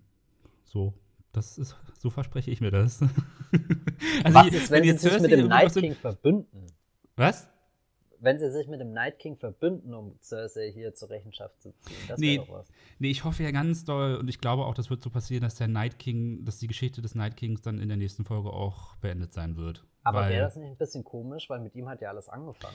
Nee, also was ich überhaupt nicht brauche, ist ein Night King, der da auf seinem Zombie-Drachen King's Landing einfliegt und da dann irgendwie gegen Cersei und ihre Armee da kämpft. Also das ist ja eine super interessante Theorie, die du ansprichst, weil das fürchten momentan einige Leute, dass er jetzt quasi in King's Landing angreift, während seine Armee oben im Norden halt eben den großen Kampf da jetzt abgibt, aber dass der Twist der nächsten Folge sein wird, dass er gar nicht da ist, sondern in King's Landing einfällt. Also das finde ich total doof. Ja, ich auch. Und würde das auch in Bezug auf Bran keinen Sinn ergeben? Also ja, ne, ich weiß, aber es ist eine beliebte Theorie und die habe ich jetzt schon mehrfach gehört. Ich finde es sowieso ein bisschen befremdlich, dass jetzt in dieser ganzen Folge bereits so das Leichentuch über allem liegt, ne? So habe ich das Gefühl. Jeder fühlt so, als ist das seine letzte Nacht, als ob sie sowieso alle sterben, während in Wahrheit Khal Drogos Armee damals 40.000 Soldaten hatte. Habe ich mal jetzt gelesen. Wir müssen uns jetzt natürlich nicht so in die kompletten Lore-Aspekte einarbeiten, aber ich finde es schon ein bisschen bezeichnend, wie klein das Ganze jetzt geschrieben wird, damit diese Übermacht, man sieht ja auch diese ganzen kleinen Dominosteinchen dann auf der Karte, die komplett den ganzen Norden ja auch im Intro bereits eingenommen haben. Und er war ja Khal Drogo war ja nur ein Kalassar. Und jetzt ist ja Dany die Chefin von allen. Und wir sehen ja auch in der Einstellung am Ende der 5. Staffel, glaube ich, wo sie festgenommen wird, wie viele Zehntausende Leute da in Essos da eben agieren und Teil dieser Armee sind. Und das ist ja nur ein Teil des Ganzen. Jetzt muss sie natürlich nicht mit allen den großen Weg über das Meer gewagt haben, über die Narrow Sea. Aber irgendwie wirkt mir das jetzt alles so klein geschrieben, was die da haben, weil im Prinzip versammelt sich ja jetzt mit Ausnahme von Cersei wirklich alles, was wir aus der Serie kennen. Und der Night King hat halt im Norden ein paar Leute getötet. Es gab natürlich jetzt die große Armee des, wie hieß er noch, Mance Rayder? Mance Rayder? Ja. Und der hatte angeblich 100.000 Leute nördlich der Wand, der Mauer versammelt. Und ich weiß nicht, also es ist schon komisch. Ich fand damals am Ende der 7. Staffel die Armee doch schon relativ klein. Ich habe das Gefühl, wenn da die Drachen 2-3 Mal drüber fliegen, so wie jetzt zum Beispiel bei der Loot Train Attack in der Folge 4 aus der letzten Staffel, dass man da schon viel von denen töten könnte, oder? Also für mich macht das alles nicht so Sinn. Also ich stimme dir da durchaus zu, was die Quantität da auf Seiten der Lebenden angeht, aber ich finde da auch, die Masse ist völlig egal. Also der Night King wird immer mehr Tote auf seiner Seite haben und deswegen glaube ich auch nicht daran, dass die reine Masse durch einen überraschenden Neuzugang in der Schlacht irgendwas auswirken könnte. Also das wäre für mich auch total enttäuschend, weil was willst du denn mit 100.000, 200.000 gegen Millionen von Toten machen, weil so viele gibt es da nun mal. Ich meine, wir wissen nicht genau, wie viele es sind, aber so stelle ich mir das halt vor. Und deswegen finde ich das egal, ob es 100 sind oder 100.000, das verlängert dann vielleicht den Kampf, aber es wird letztendlich, hoffe ich zumindest, darum gehen, dass jemand den Night King in der nächsten Episode tötet. Also, weil das ist, also da setze ich auch drauf, dass das die Lösung ist, weil wer will denn da jetzt so einen Lemminge-Kampf sehen, wo man immer neue Massen von Menschen gegen die Knochenarmee da in den Kampf schickt. Also das wäre doch, also 80 Minuten lang unglaublich zermürbend. Deswegen, ich meine, das ist sicher Spektakel, was die Leute bei Laune hält, aber das kann für mich nicht die Lösung des Problems sein. Melisandre als Neuzugang wäre natürlich interessant, weil sie über andere Kräfte verfügt, was die seit der Leben sicher irgendwie interessiert. Also das wird denen einfach eine neue kämpferische Qualität hinzufügen. Aber ansonsten, ob da nun Armee XYZ kommt, wenn die nicht eine Wunderwaffe haben, die Drachen vom Himmel holt, Eisdrachen, dann wird das, glaube ich, egal sein. Das ist ja sowieso so ein Ding. Da wollte ich mit euch noch mal drüber reden. Wir werden jetzt Drachenduelle sehen in dieser nächsten Folge. Das hört sich gut an. Ja, ich frage mich aber, wie sie das inszenieren werden. Das wird ja im Prinzip seit 8 Staffeln erwartet und wir haben keine Idee, wie das aussehen wird. Vielleicht so ein bisschen wie bei Harry Potter, als die Dementoren da, heißen die auf Deutsch Dementoren? Ja. Ich kenne nur den englischen Begriff. Harry jagen, da könnte ich mir vorstellen, dass das so aussehen wird. Ich habe das Gefühl, dass hier vielleicht die Serie kurz davor ist, so über den Shark zu jumpen. Ich weiß nicht, ob das funktionieren wird. Wir haben die Drachen immer gesehen, wie sie gegen irgendwas anderes kämpfen, aber nie gegeneinander. Und da ist natürlich jetzt auch die Frage, was ist denn, wenn jetzt blaues Drachenfeuer auf rotes Drachenfeuer trifft? Wer gewinnt da? Und wir haben aber, und darauf freue ich mich, noch nie Drachen bei Nacht gesehen.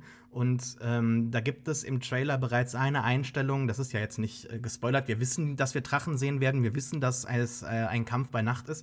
Und das fand ich ziemlich gespenstig, das habe ich bis jetzt noch nicht so gesehen und ich finde es ziemlich beeindruckend, dass sie sich das bis jetzt halt aufgehoben haben. Ich glaube auch, dass das beendet wird in der nächsten Folge. Das macht für mich total Sinn. Warum? Die ersten beiden Folgen waren ja jetzt so also wir haben ja hier so eine Staffel total zusammengedrückt und einige einzelne Folgen aus den üblichen anderen Staffelstrukturen halt so aufgebläht. Wir haben jetzt Folge 1 bis 6 abgehakt und jetzt geht's los mit den großen bombastischen Folgen, in denen normalerweise gekämpft wird, ab so, wenn es normalerweise 10 Folgen gäbe pro Staffel, ab so Folge 6. Und dann gibt's ja immer den Höhepunkt in der 9. und dann den Epilog. Und vielleicht wird das ja auch jetzt genauso sein, dass wir die 2 Folgen von Sapochnik, die inszeniert wurden von ihm, in Folge 3 und 5 haben, wo groß gekämpft wird. Und in Folge 4 gibt es vielleicht jetzt das Nachspiel von Winterfell und dann in Folge 6 den kompletten Epilog für die gesamte Serie. Also man kann ja schon sagen, Drachenkampf, das will ich auf alle Fälle sehen. Und also wenn, dann mangelt es ja eher am Budget oder an der Umsetzung, habe ich das Gefühl, anstelle, dass man das nicht darstellen kann, oder? Das ist doch einfach zwei Viecher, die da miteinander wuseln. Da muss es doch unzählige Möglichkeiten geben, das kreativ irgendwie darzustellen. Also da setze ich einfach mal blindes Vertrauen, dass da irgendjemand nach 8 Staffeln was liefert. Und 3 Episoden Epilog hören sich gut an. Also ich bin ja auch ein Fan von dem langen Ende, was immer beim Herr der Ringe so belächelt wird, was ich nie verstanden habe. Aber ich brauche das nach dieser Reise. Also so, es gibt wenige Filme, die so ein ultimativ befriedigendes Gefühl hinterlassen haben, wie die Rückkehr des Königs. Und das nicht mal, obwohl, es ist ja nicht mal der beste Film der Reihe. Doch. Sondern, Doch. Echt? Mit Abstand. Ich finde tatsächlich den ersten mit Abstand den besten. Aber ich bin raus. Also, ich glaube, das ist auch bei der alten Star Wars Trilogie genauso. Return of the Jedi ist auch der beste Star Wars Film. Also Ganz genau. jetzt reicht's aber. Ja, aber es ist ja tatsächlich so. Können wir Wollt bitte ihr einen den Podcast machen? so Ich früh will grad lieber spalten? darüber reden. Aber genau, also mein Punkt ist einfach nur, 3 Episoden Epilog müssen nicht langweilig werden oder so, sondern können tatsächlich noch viel mehr von diesen Jamie-Brienne-Momenten zutage fördern, die wir jetzt hier schon in dieser Episode hatten und die ja auch irgendjemand hat es vorhin gesagt, irgendwie ist Jamies und Briennes Geschichte damit schon fast beendet. Also eigentlich ist jetzt egal, was mit den beiden passiert, und da wir ja noch eine Vielzahl an Figuren einfach in dieser Serie haben, keine Ahnung, das kann ja nicht alles in der Schlacht irgendwie geregelt werden, glaube ich. Es sei denn, die sterben alle.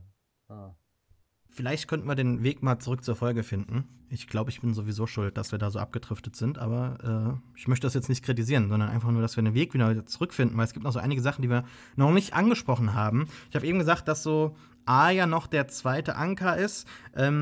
Sie hat eine Liebesbeziehung. Allgemein finde ich diese Folge sehr sentimental und sehr liebesfokussiert. Wir haben einmal Brienne, die quasi ihr Kindheitstrauma überwindet, indem sie halt zum Ritter geschlagen wird, klar, aber es geht ja eher jetzt nicht so um den Ritterschlag an sich, sondern darum, dass sie halt diesen Selbstschutz halt entwickelt hat. Sie trägt ja diese Rüstung quasi. Das ist ja ein Selbstschutz, weil sie als Kind halt da so gehänselt wurde.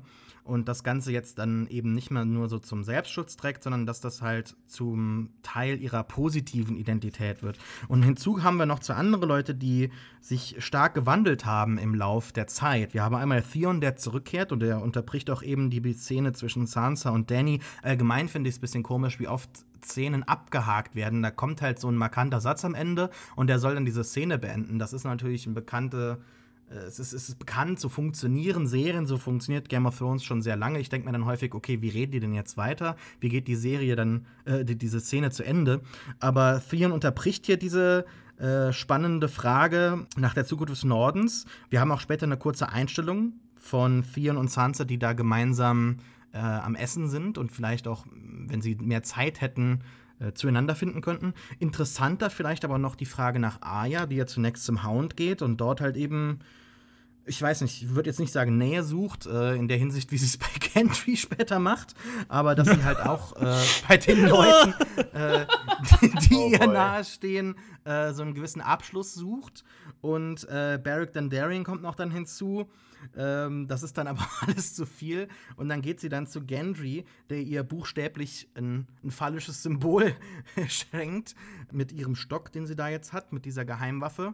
Gendry sagt auch mal ganz nebenbei, ja, ich bin eigentlich total cool und wäre eigentlich ein Nachfolger jetzt für den Thron.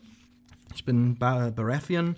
Wie fandet ihr das denn? Also ich fand die Kritik an der Szene so befremdlich, weil Arya hat ja da, also on her own terms, ne? Also so ganz freiwillig, eigenständig diese Sache begangen, aus Neugierde, aus einem Verlangen, das ja auch ihr zusteht und das sie auch tatsächlich gewollt hat. Und das ist ja mehr, als die meisten Frauen in der Welt von Game of Thrones bekommen. Deshalb fand ich das eigentlich ziemlich einen runden Abschluss für die Figur, also an sich. Das Ganze wird ja eigentlich schon seit der 2. Staffel so angeteast, wo sie auch schon mal, wie heißt der, nicht Patrick Dempsey, wie heißt der, Joe Dempsey?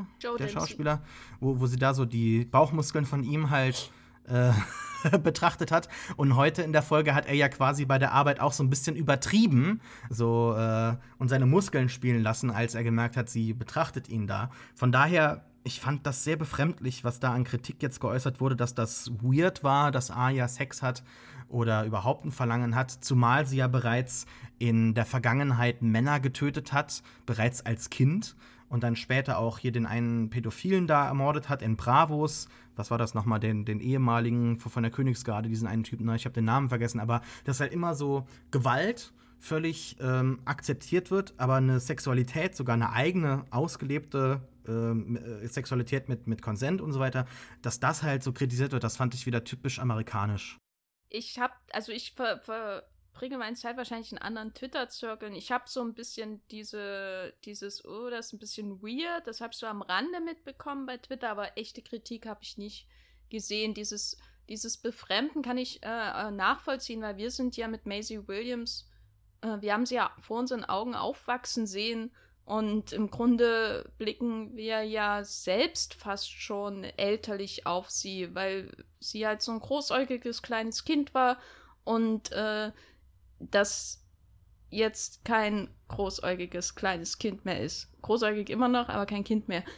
Und insofern kann ich es verstehen, wenn man das irgendwie befremdlich findet. An sich finde ich die Szene jetzt nicht wahnsinnig doll geschrieben oder so, auch wie sie hergeleitet wird, aber als ich die Staffel nochmal, die ganze Serie nochmal geschaut habe, da habe ich dann schon irgendwie so ein, obwohl ich die ganzen Folgen schon kenne, immer so ein Beschützerreflex gehabt für Arya, weil ihr ja auch mehrfach immer die Vergewaltigung angedroht wird und viele andere Frauen in der Serie das ja durchleiden müssen und die Serie auch sehr viel seltsames Spannungspotenzial daraus zieht, irgendwelchen Frauen das anzudrohen. Also da kann man echt ein Trinkspiel draus machen und ist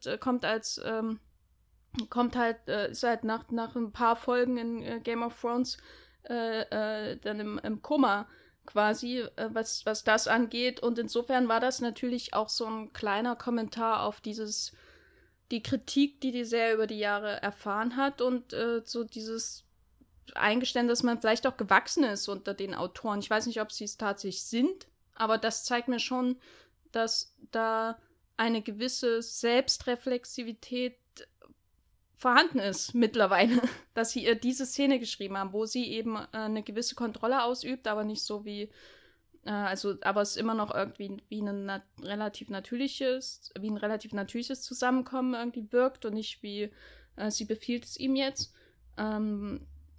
Und insofern bin ich schon, ich weiß nicht, ich freue mich nicht über die Szene, weil man hätte, glaube ich, noch mehr aus Joe Dempsey rausholen können, also rein visuell.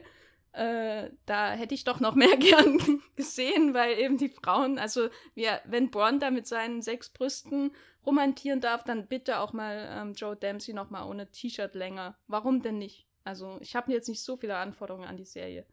Aber da zeigt sich mir immer das Ungleichgewicht in der Darstellung der Männer und Frauen. So, das war eine völlig objektive Meinung. Also ich fand die Szene sehr schön, einmal sehr nachvollziehbar, dass jemand, der wahrscheinlich die nächste Nacht oder den nächsten Tag nicht überleben wird, dann gern nochmal entjungfert werden möchte. So fand ich schon nachvollziehen. Und außerdem ist es ja sehr wahrscheinlich die letzte Sexszene, die wir in der Serie sehen werden, denke ich jetzt mal. Und da finde ich es eigentlich eine schöne Schlussnote, dass jemand nochmal Sex hat, der A, sehr lustvoll ist und B, auch konsensual, was ja nun auch nicht so selbstverständlich ist bei Game of Thrones und der den auch aktiv einfordert und dass das eben eine Frau ist. Und im Prinzip ist damit ja sozusagen das Erwachsenwerden von Arya auch abgeschlossen und ich denke mal schon, dass sie jetzt auch sterben wird. Und jetzt kann sie ja glücklich sterben. So glücklich schaut sie ja danach gar nicht aus. Oder vielleicht ist sie auch einfach nur nervös. Ja, oder sie hat sich einfach besser enttäuscht. Oder sie hat sich besser vorgestellt vielleicht. Sie hat gedacht, ich hätte Pot nehmen sollen. Das ist eine gute Überleitung. Pot, der ja wann war das, der 3. Staffel, 2. Staffel, diesen einen Glückstreffer im Hurenhaus hatte und Bronn und Tyrion sich Gedanken machen, warum und wieso. Wir hatten dann uns gefragt, ist er der Mann mit dem Magic Cock? Und jetzt finden wir raus, nein, er ist der Man mit der Golden Voice. Sascha. Er hat wahrscheinlich diese Frauen bezirzt, indem er gesungen hat.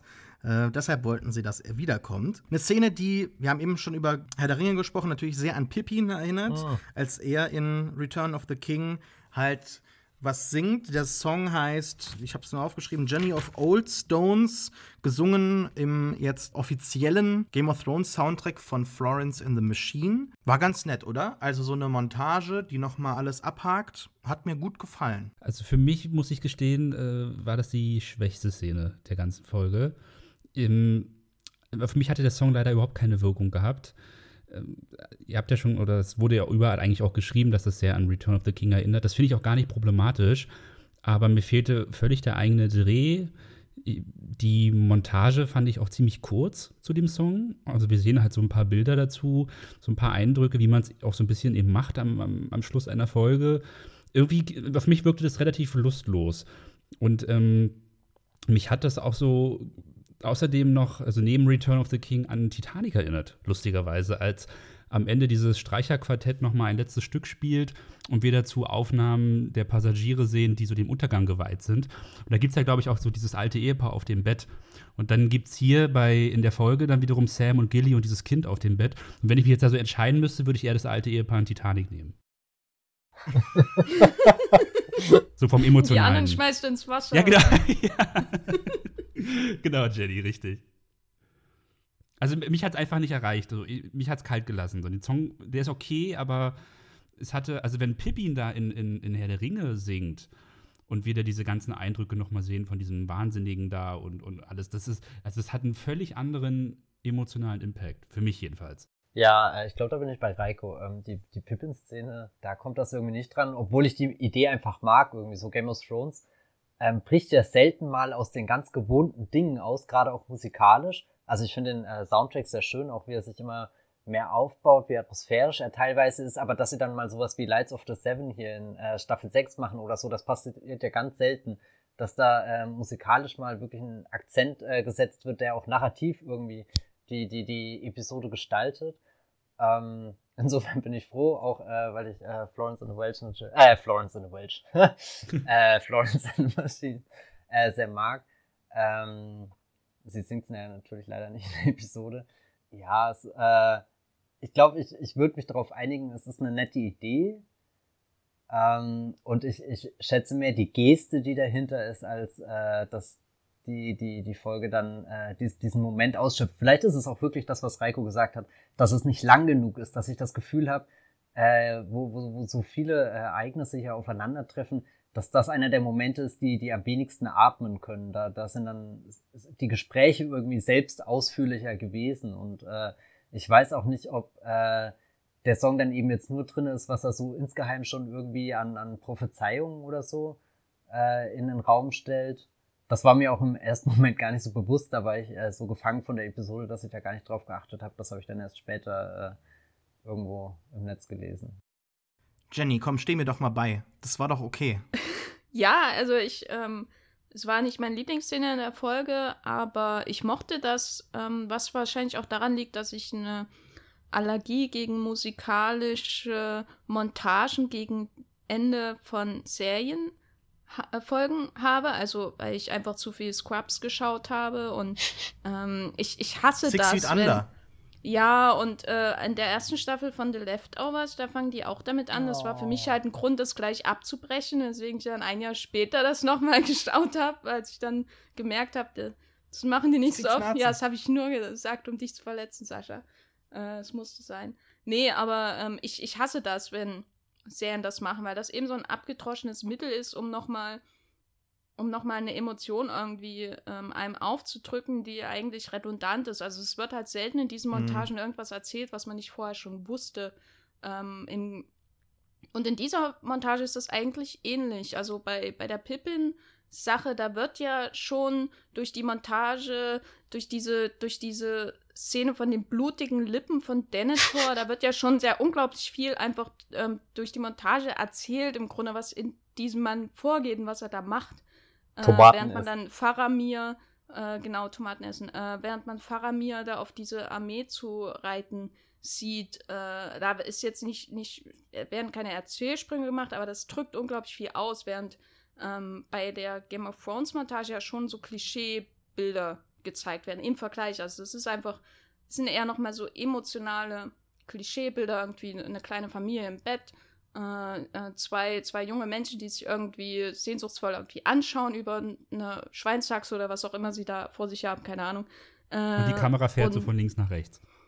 Genau, und dann der letzte Kuss, bevor der Mann in den Krieg zieht. So, das sind ja jetzt keine neuen Emotionen, die wir sehen. Da ist nicht viel hinter diesen Bildern, die uns präsentiert werden. Insofern war ich einfach froh, dass das so kurz gehalten wird, dass es nicht größer gemacht wird, als es ist. Es kommt eben nicht an dieses Ende von der 6. Staffel heran, wo ja visuell einfach viel erzählt wird, während die Musik es begleitet, diese ganze Sache mit der Septe, die da explodiert und so weiter. Das ist ja was anderes. Da wird ja stumm relativ viel erzählt, während die Musik läuft. Und hier wird eigentlich nichts erzählt. Das sind alles so Affekte, die uns entgegengebracht werden, und die fand ich berührend. Es hat nochmal viel bestätigt, auch dieser Song.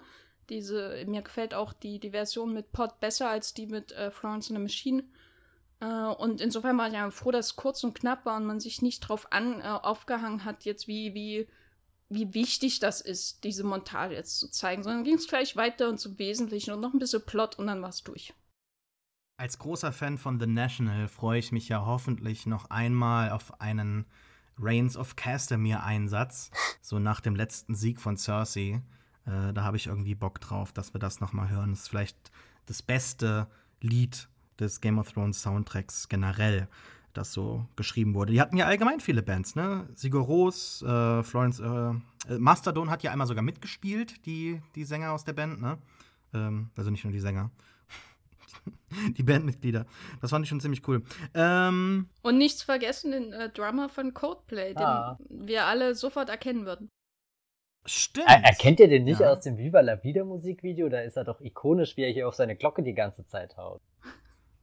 Jetzt mach mal jetzt Coldplay nicht runter. Coldplay macht gute Musik. Ich hab das doch nicht runtergemacht hier. Ja, aber zieh das nicht so ins Lächerliche. Ich erkenne den. Heißt der nicht Will? Ja. Ja, siehst du? Bestimmt, es ist bestimmt ein Will. Okay, wir haben nicht mehr viel. Wir haben noch 2 Sachen anzusprechen. Einmal sehen wir die Night's Watch vereint. Ed, Sam und John sind auf einer Mauer. Hat mich so an Bioshock 3 erinnert, an Bioshock Infinite. So im Sinne von There's always a lighthouse, war auch hier jetzt quasi so There's always a wall and there are always men standing on it, watching the night. Und das war ganz nett. Wir haben auch noch mal Ghost gesehen. Ich finde es sowieso mysteriös, warum wir nie Ghost sehen. Das ist ja auch so ein Meme geworden. Wo ist Ghost? Wo ist der Direwolf von Jon Snow? Kann ich nicht nachvollziehen.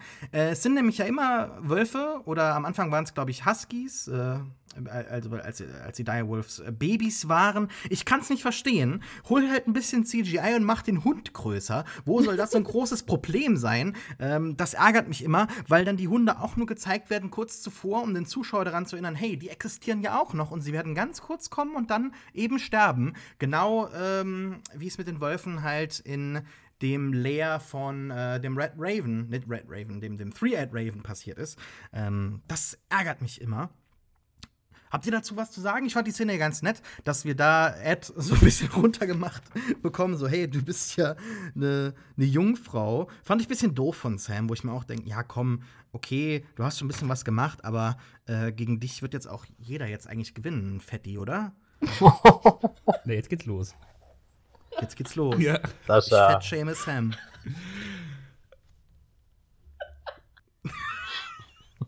Okay, ich wollte euch nur provozieren. Vielleicht gehen wir dann weiter zu der Szene in der Gruft zwischen Dany und Jon, was ich sehr schön fand, weil da auch komplett man spart Zeit, könnte man sagen. Es ist halt einfach aber auch so direkt. Und mir gefällt, ich bin sowieso so ein Mensch, der Sachen gerne direkt und offen anspricht. Ich habe keinen, also ich möchte das schon ein bisschen mehr. Du hast es gerade bewiesen. Ich habe eigentlich schon ganz gern, also mir ist Taktgefühl sehr wichtig und ich möchte die Gefühle von anderen Menschen nicht verletzen, deshalb war das eben jetzt sehr unsaschahaft. Aber ich fand das dann doch ganz nett, dass bevor dann die Walker kommen, Dany das noch mal gesagt bekommt. Und am besten fand ich dann wieder, das war genau wie bei der letzten Folge, nur auf ein Gesicht, also David Nutter zoomt da auf ein Gesicht hinzu. Letztes Mal war es John und jetzt haben wir das Ganze in Dannys Gesicht, wo sich das abspielt. Sie ist natürlich total verunsichert und reagiert dann komisch und sagt dann halt, ja, im Prinzip wärst du ja dann der eigentliche rechtmäßige Erbe des Eisernen Throns. Und John, Kit Harington ist ja nicht der beste Schauspieler der Serie. Er hat sich schon, finde ich, gut in seiner Sache bewiesen und kann die Serie in der Hauptrolle gut tragen. Aber da hat er wirklich mal einen sehr guten Moment gehabt. Ich fand nämlich seine Reaktion sehr krass, weil man die in zweierlei Hinsicht interpretieren kann. Er war so verunsichert und hat sie auch wirklich so total weird angeschaut, zu guter Rede. Da habe ich ja noch nie dran gedacht. Das glaube ich aber nicht. Ich glaube schon, dass er daran gedacht hat. Aber er hat sie auch die ganze Folge gemieden und kommt jetzt quasi emotional auch wieder zu ihr. Und die erste Reaktion ist halt, ja, Moment, dann wärst du ja der rechtmäßige König. Und er schaut dann, wie kannst du denn jetzt daran denken? Und das fand ich echt gut gespielt von ihm. Aber die Szene hat ja dann auch keine Luft, um das irgendwie ein bisschen auszuspielen, denn die 3 Hörner dann erklingen ja dann und dann müssen sie raus und die White Walker mit den Whites stehen vor der Tür. Vielleicht hat er wirklich überhaupt kein Interesse daran, diesen Anspruch geltend zu machen. Ja, das glaube ich sowieso. Oder er hat eben daran gedacht, naja, ich habe gerade mit meiner Tante die ganze Zeit rumgebumst und das ist so das Erste, was mir im Kopf ist. Also mir hat die Szene auch gefallen, vor allem, weil Emilia Clarke, die hat ja nicht so viele emotionale Regungen sonst. Und in der Szene kam das so für ihre Verhältnisse schon ganz gut rüber. Also die ist ja schon auch sehr hübsch, muss man sagen. Also ich bin immer wenn sie zu sehen ist, denke ich so, Gott, wie hübsch ist die eigentlich? Und diese Augenbrauen und die hat doch von allen die beste Perücke, finde ich. Hat sie ja nicht mehr, oder? Sie hat sich doch die Haare ab der 5. Staffel gefärbt. Das sind doch niemals ihre echten Haare. Meinst du? Also never ever. Gut, ich bin ja jetzt kein Experte dafür. Ich auch nicht, aber ich weiß nicht. Jenny und Matthias, was sagt ihr? Ich bin auch keine Expertin für Perücken, leider. In all den Jahren hätte ich mir das eigentlich mal aneignen sollen, so lange wie Game of Thrones schon läuft. Ich glaube auch nicht, ich glaube, John denkt nicht der denkt nicht so weit, dass es um Machtansprüche gehen könnte, sonst würde er ihr das nicht in der Nacht vor der wichtigsten Schlacht seines Lebens sagen, wenn er auch nur eine Sekunde länger nachgedacht hätte. Ich glaube er denkt mit dem Bauch und denkt über Recht und Ehre und wie man sich halt ethisch und moralisch verhält und dann denkt er halt, ja, mit der Tante ist keine gute Idee. Das sollte ich ihr sagen, weil ich bin halt der Typ, der sehr für Wahrheit und Ehrlichkeit steht und deswegen mache ich das. Ich frage mich aber ehrlich auch, haben die auch mal ein längeres Gespräch geführt? Weil dann würde er ja sofort verstehen, warum Daenerys solche inzestuösen Beziehungen vielleicht ganz anders betrachtet als er, weil bei ihr gehört das ja nicht nur zum Familienstammbaum, sondern sie ist ja durch ihren Bruder Viserys, hat sie ja nie eine normale Familienbeziehung gehabt, so eine familiäre Bruder-Schwester-Beziehung oder so. Es war immer inzestuös irgendwie eingetaucht so. Und ich fände es, also die hätten schon mal miteinander reden können. Die können nicht immer nur auf Drachen fliegen und dann irgendwie vor ihren Drachen da irgendwie rummachen oder so. Also die müssen dann mal, ne, also. Ich glaube, das ist dem Pacing der 7. Staffel zum Opfer gefallen. Ja, also ich hätte jetzt auch nicht erwartet, dass da echt eine Szene dazu gibt, wo sie darüber reden, aber das ist eben John, ne, der denkt nicht so weit. Und er weiß ja sicher, wie die Targaryens über Jahrhunderte untereinander verheiratet wurden. Und trotzdem denkt er nicht so weit. Insofern kann ich Daenerys Reaktion absolut nachvollziehen, dass sie sofort auf die politische Ebene geht und denkt, was bedeutet das jetzt eigentlich für meinen Machtanspruch und warum sagt er mir das ausgerechnet jetzt und woher hat er die Information? Sie stellt alle wichtigen Fragen und steht am Ende trotzdem da wie der Bösewicht.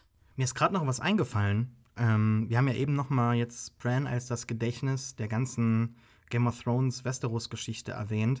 Und in der 1. oder 2. Folge musste er ja lernen. Das hat ihm überhaupt nicht zugesagt, weil du jetzt auch gerade gesagt hast, er weiß ja um die Familiengeschichte. Und da habe ich gedacht, ja, natürlich, er wird wahrscheinlich die gleiche Bildung wie Bran oder die anderen Leute genossen haben. Und Bran mag das ja gar nicht, als Maester Luwin ihm da die ganze Familiengeschichte halt indoktriniert eigentlich. Also aus didaktischer Sicht ist das natürlich höchst zweifelhaft, was er da macht. Aber da habe ich mir auch gerade gedacht, das ist ja total ironisch, dass Bran jetzt einfach alles weiß.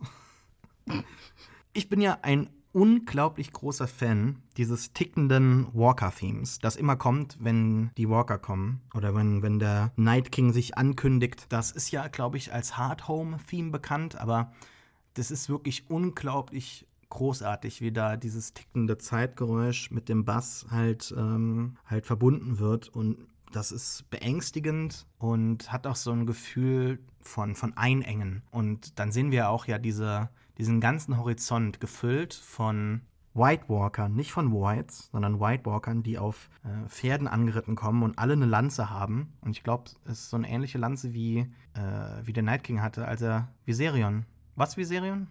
Wie er Viserion halt getötet hat. Fand ich ein sehr krasses Bild so am Ende, wo ja auch uns jetzt gut einstimmt auf die finale Folge. Also im Kampf um Winterfell, sagen wir mal so. Hat das für euch auch so eine Finalität gehabt jetzt am Ende? Na, dieses Bild, das manifestiert ja dann schon sehr schön diese Grundstimmung, die ganze Episode da war, diese Ruhe vor dem Sturm. Und das ist dann so das letzte friedliche Bild, was wir bekommen, aber eben die Musik hat in ihrem Ticken und die White Walker mit ihrem Lanzen besiegeln ja im Endeffekt das Schicksal. Also ab jetzt geht's bergab, es wird düster. Ihr habt jetzt lang genug diesen letzten gemeinsamen Moment genossen, habt beisammengesessen am Feuer, das war sogar gemütlich. Aber das, was da draußen steht, ist einfach nur kalt und grau und strotzt vor Tod. Ich würde sagen, ein klassisch eleganter Game of Thrones Cliffhanger-Moment. Also nicht im Sinne von, wir wollen jetzt unbedingt wissen, wie es weitergeht, sondern wir wissen schon, oh Gott, das wird nichts Gutes. Ich finde es interessant, dass sie jetzt so kurz vor Ladenschluss nochmal diese ganzen anderen White Walker aus dem Ärmel ziehen, die wir nie gesehen haben. Also ist für mich kein Problem oder so, aber selbst bei dieser großen Jugendweihe da hinter dem Horizont da irgendwo im Nirgendwo, wo das Craster Baby verwandelt wird, da hat man ja auch nur wenige gesehen. Insofern, also für mich wirkten die halt schon sehr austauschbar. Also ich hatte mich vorher so langsam an die gewöhnt, die wir kennen. Und hin und wieder war ja mal einer getötet. Und jetzt wirkt das alles wie so eine austauschbare Drohnenarmee von White Walker-Klonen. Das fand ich ein bisschen schade, aber ja, wer weiß, was sie da jetzt draus machen. Wie ist das denn stärketechnisch übersetzt? Ist das so eine Art Urukai im Gegensatz zu den Orks, oder? Ja, man hat ja in Hardhome gesehen, wie lange Jon Snow gebraucht hat, um einen zu töten, ne? Das lässt nichts Gutes erhoffen. Aber schickt einfach Sam an die Front, der macht die alle platt. Also er hat sich ja jetzt bewiesen, er kann Bücher stehlen und White Walker killen. Erst die Waffe. Er schlägt die White Walker mit den Büchern, glaube ich. Das wird's. Genau. Oder er rollt über sie rüber. Reiko. Ich wollte jetzt noch mal so ein bisschen Sascha glücklich machen. Ja, nee, alles gut. Er könnte sich ja in dieses Drachenglas halt so komplett einkleiden, so ähnlich wie die Burg jetzt auch mit jede Menge kleinen Steinchen versehen wurde. Das sah man auch bereits im Intro, das hat mir sehr gut gefallen, dass man da auch dann um Winterfell herum bereits jetzt die blauen Dominosteine gesehen hat und hinzu kommt noch, dass man auch die Gräben da bereits im Intro gezogen hat. Ich bin gespannt, wie sich das noch weiterentwickeln wird, da wir alle vom Verlust hier jetzt ausgehen, dieser Schlacht, und diese Niederlage wird sich ja dann auch auf dem Rest des Kontinents dann halt noch ausbreiten. Ich bin gespannt, wie das Intro da sich dann halt eben weiter Tun wir das? Denken wir an die Niederlage? Ich dachte, es wäre recht klar, dass der Night King getötet wird. Wie wir glauben, wie die Schlacht ausgehen wird, wer sterben wird, was passieren wird, da hätten wir jetzt Platz, dass jeder mal kurz ein bisschen so erklären könnte, oder könnten wir einzelne Figuren ansprechen, die sterben werden. Also ich bin ja sehr überzeugt davon, dass Jorah sterben wird. Oh. Ich könnte mir vorstellen, dass auch Grey Worm oder Missandei sterben wird. Also das ist ja auch so, einfach haben wir eben angesprochen, klar, dass das nicht so enden wird mit dieser Traum vom Strand. Ich könnte mir auch gut vorstellen, dass eine große Figur sterben wird. Ich habe es irgendwie im Gefühl, dass Jaime das Zeitliche segnen wird, weil er auch bisher so in dieser Folge als große Hauptfigur dargestellt wird. Und er hat ja auch so einen kompletten Erlösungsarc jetzt hinter sich. Er tut das Richtige, er macht das Gute, und ich könnte mir vorstellen, dass er am Ende Tyrion das Leben rettet. Irgendwie sowas bei der Flucht hilft. Aber hatte nicht Jenny letztes Mal gesagt, dass, ich kann mich an die Szene nicht mehr erinnern, aber dass Jaime zu Tyrion mal meinte, genau das würde er nicht tun?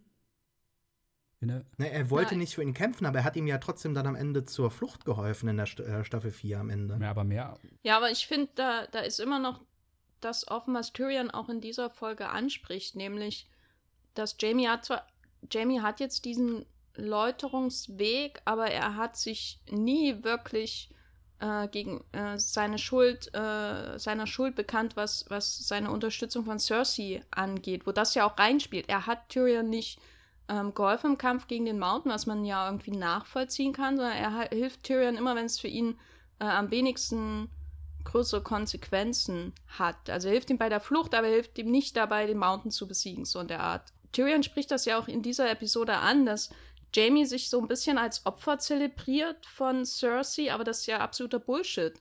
Also er hat das jahrelang gesehen, er hat gesehen, wie Cersei seinen Bruder gequält hat, als Baby schon, und er hat nie auch nur irgendwas dagegen unternommen. Also seine Freundschaft zu Tyrion ist ja schön und gut, aber ich finde, das ist halt auch so ein bisschen hohl, ne? Also er macht das immer so hinter dem Rücken von Cersei, aber er musste bisher noch nicht beweisen, dass es gegen sie da eintritt. Ne? Er flieht immer, er macht das hinterm Rücken, er macht das heimlich nachts und so.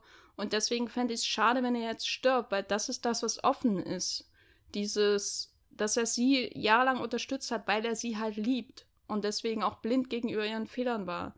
Und dessen muss er sich, glaube ich, erst noch bewusst werden. Ja, also wenn es da keine finale Konfro gäbe, fände ich auch seltsam. Ich glaube schon, dass Jaime nochmal nach King's Landing zurückkehren wird. Von den Hauptfiguren, also ich denke schon, dass Arya es nicht schafft. Und bei den ganzen Nebenleuten, also ja, Jorah, Tormund, Davos, Theon, vielleicht auch Brienne, ich glaube die, Grey Worm sowieso, Podrick, also das sind alles Leute, wenn die jetzt Winterfell nicht mehr verlassen oder wenn die jetzt in der Schlacht sterben, so würde sich richtig anfühlen, finde ich.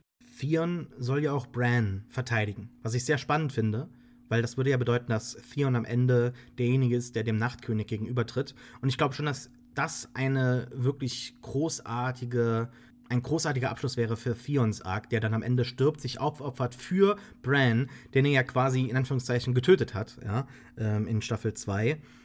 Als er diese 2 Bauernjungen da halt verbrennen lassen und so gemacht hat, als wäre das Bran und Rickon.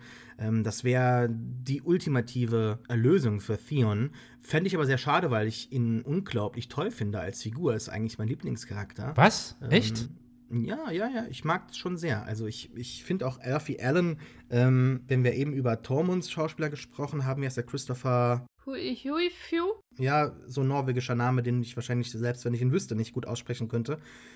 Alfie Allen hat, finde ich, aus Theon unglaublich viel rausgeholt. Da erwarte ich mir auch jetzt im finalen Kampf dann wirklich Großartiges.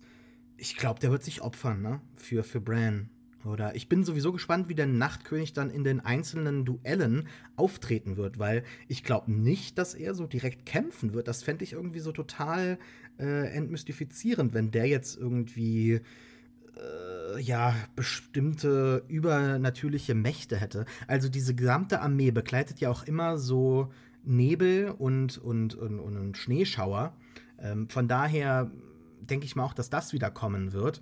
Aber ob er jetzt einzelne Eiszapfen aus dem Boden irgendwie so fahren kann und dann halt eben Leute angreift, ich weiß es nicht. Ich bin sehr gespannt, wie sie das umsetzen werden. Ich habe das Gefühl, dass die nächste Folge vom Aufbau her, von dem Drama unglaublich erfolgreich sein kann, wer wo wie stirbt, weil da einfach in den letzten beiden Folgen und in den 7 Staffeln davor unglaublich viel einfach gelegt wurde, was jetzt einfach in ganz tollen Momenten enden kann.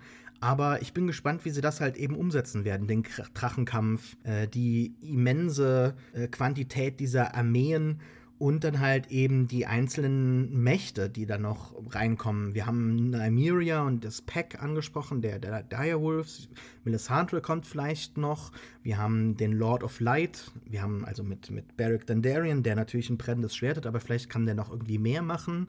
Also der Nachtkönig ist noch dabei. Ich habe irgendwie das Gefühl, dass vielleicht visuell oder im Kampf da die nächste Folge Gefahr läuft, da ein bisschen zu viel zu machen. Zu viel bombastische Elemente. Ich weiß nicht. Habt ihr Angst? Also um nochmal den Herr der Ringe-Vergleich heranzuziehen, ich bin nicht der größte Fan von Die Rückkehr des Königs, weil mir zwar sowas wie die Pippin-Szene oder der ganze Arc von Frodo, der gefällt mir zwar sehr gut, aber diese endlosen oder gefühlt einfach erdrückenden Schlachten mit Rettung durch irgendwelche Totenheere und so. Das war für mich einfach zu viel und insofern kann ich die Angst auf jeden Fall nachvollziehen, weil sie sich ja auch immer toppen müssen und wenn sie da schon so prahlend im Marketing herangehen und sagen, dass ihr Vorbild Helms Klamm ist und das wird die längste Schlacht von XYZ und bla und das macht mir durchaus Sorgen, weil ich kann mir nicht vorstellen, dass es einfach so sie die inszenatorischen Fähigkeiten haben, um mich da jetzt zu flashen, weil ich weiß nicht, ich habe bessere Schlachten als Alles und Gott schon irgendwo im Kino gesehen. Also muss ich jetzt nicht Game of Thrones dafür schauen, da gucke ich nochmal Bahubali oder sowas, keine Ahnung. Da ist mehr Überraschungseffekt da. Insofern hoffe ich einfach auf all diese Elemente mit Melisandre und so, die du jetzt genannt hast, dass die einfach nicht kommen, sondern vielleicht später eine Rolle spielen. Sind einfach eine Schlacht und dann irgendwann die Konzentration auch auf diese Falle. Und da kann ich mir vorstellen, dass Bran stirbt, dass Theon stirbt und irgendjemand dann den Neville macht und den Night King tötet. Das ist eigentlich meine Hoffnung. Dass irgendjemand, von dem man es nicht erwartet, am besten Pot oder so, den Night King tötet. So wie bei Spoiler der Harry Potter-Reihe und Voldemort. Oder Arya macht. So ein bisschen wie als Miranda Otto den Nazgul tötet und er völlig überrascht ist, dass das eine Frau ist. Wo du gerade so viel über Herr der Ringe redest, habe ich ein bisschen nachgedacht. Oder was heißt ein bisschen? Ich denke immer drüber nach. Und es gibt halt, ich habe seit der Herr der Ringe 3 nie wieder was im Kino gesehen, was da dran kommt. Und das ist eigentlich was super Frustrierendes, weil wir ja gerade nach der Herr der Ringe einen unglaublichen Boom an auch sehr aufwendig produzierten Fantasy-Geschichten im Kino und dann eben auch in Serien gesehen haben. Und ich musste jetzt ein bisschen an hier Shannara Chronicles denken, diese Serie, die da bei MTV kam, die ich recht gerne geschaut habe, die erste Staffel und die immer versucht hat, diese Herr der Ringe Größenordnung heraufzubeschwören, aber die hat ihre Vorzüge, aber daran ist sie gnadenlos gescheitert, weil halt vorne und hinten nicht das Geld da war, um dieses Spektrum da zu entfalten und insofern lasse ich mich da gerne nächste Woche von was Besserem belehren, wenn da Game of Thrones wirklich was auffährt, was mich so ins Staunen versetzt, auch wenn ich irgendwie befürchte, es hat ja nichts mit Befürchtung zu tun, aber ich glaube, die Serie fährt besser, wenn sie sowas Dreckiges wie eben die Battle of the Bastards hat, wo dann ganz effektiv so ein paar Einstellungen und diese ikonischen Bilder von Jon Snow, der sich durch den ganzen Schlamm, den Dreck und am Ende durch das Leichenmeer da irgendwie wuselt. Ich glaube, das können auch schon ganz, ganz starke Bilder werden und ehrlich gesagt sehe ich das auch nicht ganz, also dass das hier so Minas Tirith nachgestellt werden kann, irgendwie das hört sich nach was an, worüber ich jetzt bis ich die Folge geschaut habe, schlaf und davon träume und mir das super schön vorstelle, aber am Ende ist es dann eher wie Infinity War, dass ich mich frage, wie, das war jetzt die große Schlacht, das war das, worauf wir so lange gewartet haben. Ja, gemischte Gefühle. Aber tendenziell bin ich neugierig. Ich bin wirklich neugierig. Ja, ich glaube, wir sind alle neugierig, was in der nächsten Folge passieren wird. Trotzdem müssen wir uns noch eine Woche gedulden. In der Zwischenzeit dürft ihr uns gerne eine Review hinterlassen auf iTunes. Darüber freuen wir uns sehr. Es muss keinen Kommentar geben, aber es ist natürlich immer schön, wenn es noch einen Kommentar zu der 5-Sterne-Bewertung gibt. Das freut uns natürlich enorm. Ansonsten könnt ihr auch einfach so in die Diskussion auf pewcast.de oder pewpew.de einsteigen. Oder ihr spricht uns direkt an auf Twitter. Mich findet ihr auf Twitter unter Reeft, R-E-E-F-T. Matthias unter Bibelprox mit 3E. Jenny unter The Gaffer. Gafferlein. Und Heiko unter Jet-Striker. Und man findet uns neuerdings auch auf Spotify. Einfach dort nach Pewcast suchen und man findet uns. Leichter, glaube ich, kann man es heutzutage den Zuhörern nicht mehr machen. Viele Leute benutzen Spotify für Musik, ich auch. Von daher leichter den Pewcast zu abonnieren, das geht nicht mehr. Bleibt uns treu, wir freuen uns auf die nächste Folge. Wahrscheinlich werden wir dort jubeln und jammern über die längste Schlacht aller Zeiten, über große und kleine Momente. Die Neugier ist groß. Bis dahin, macht's gut. Tschüss. Ciao. Tschüss. Tschüss.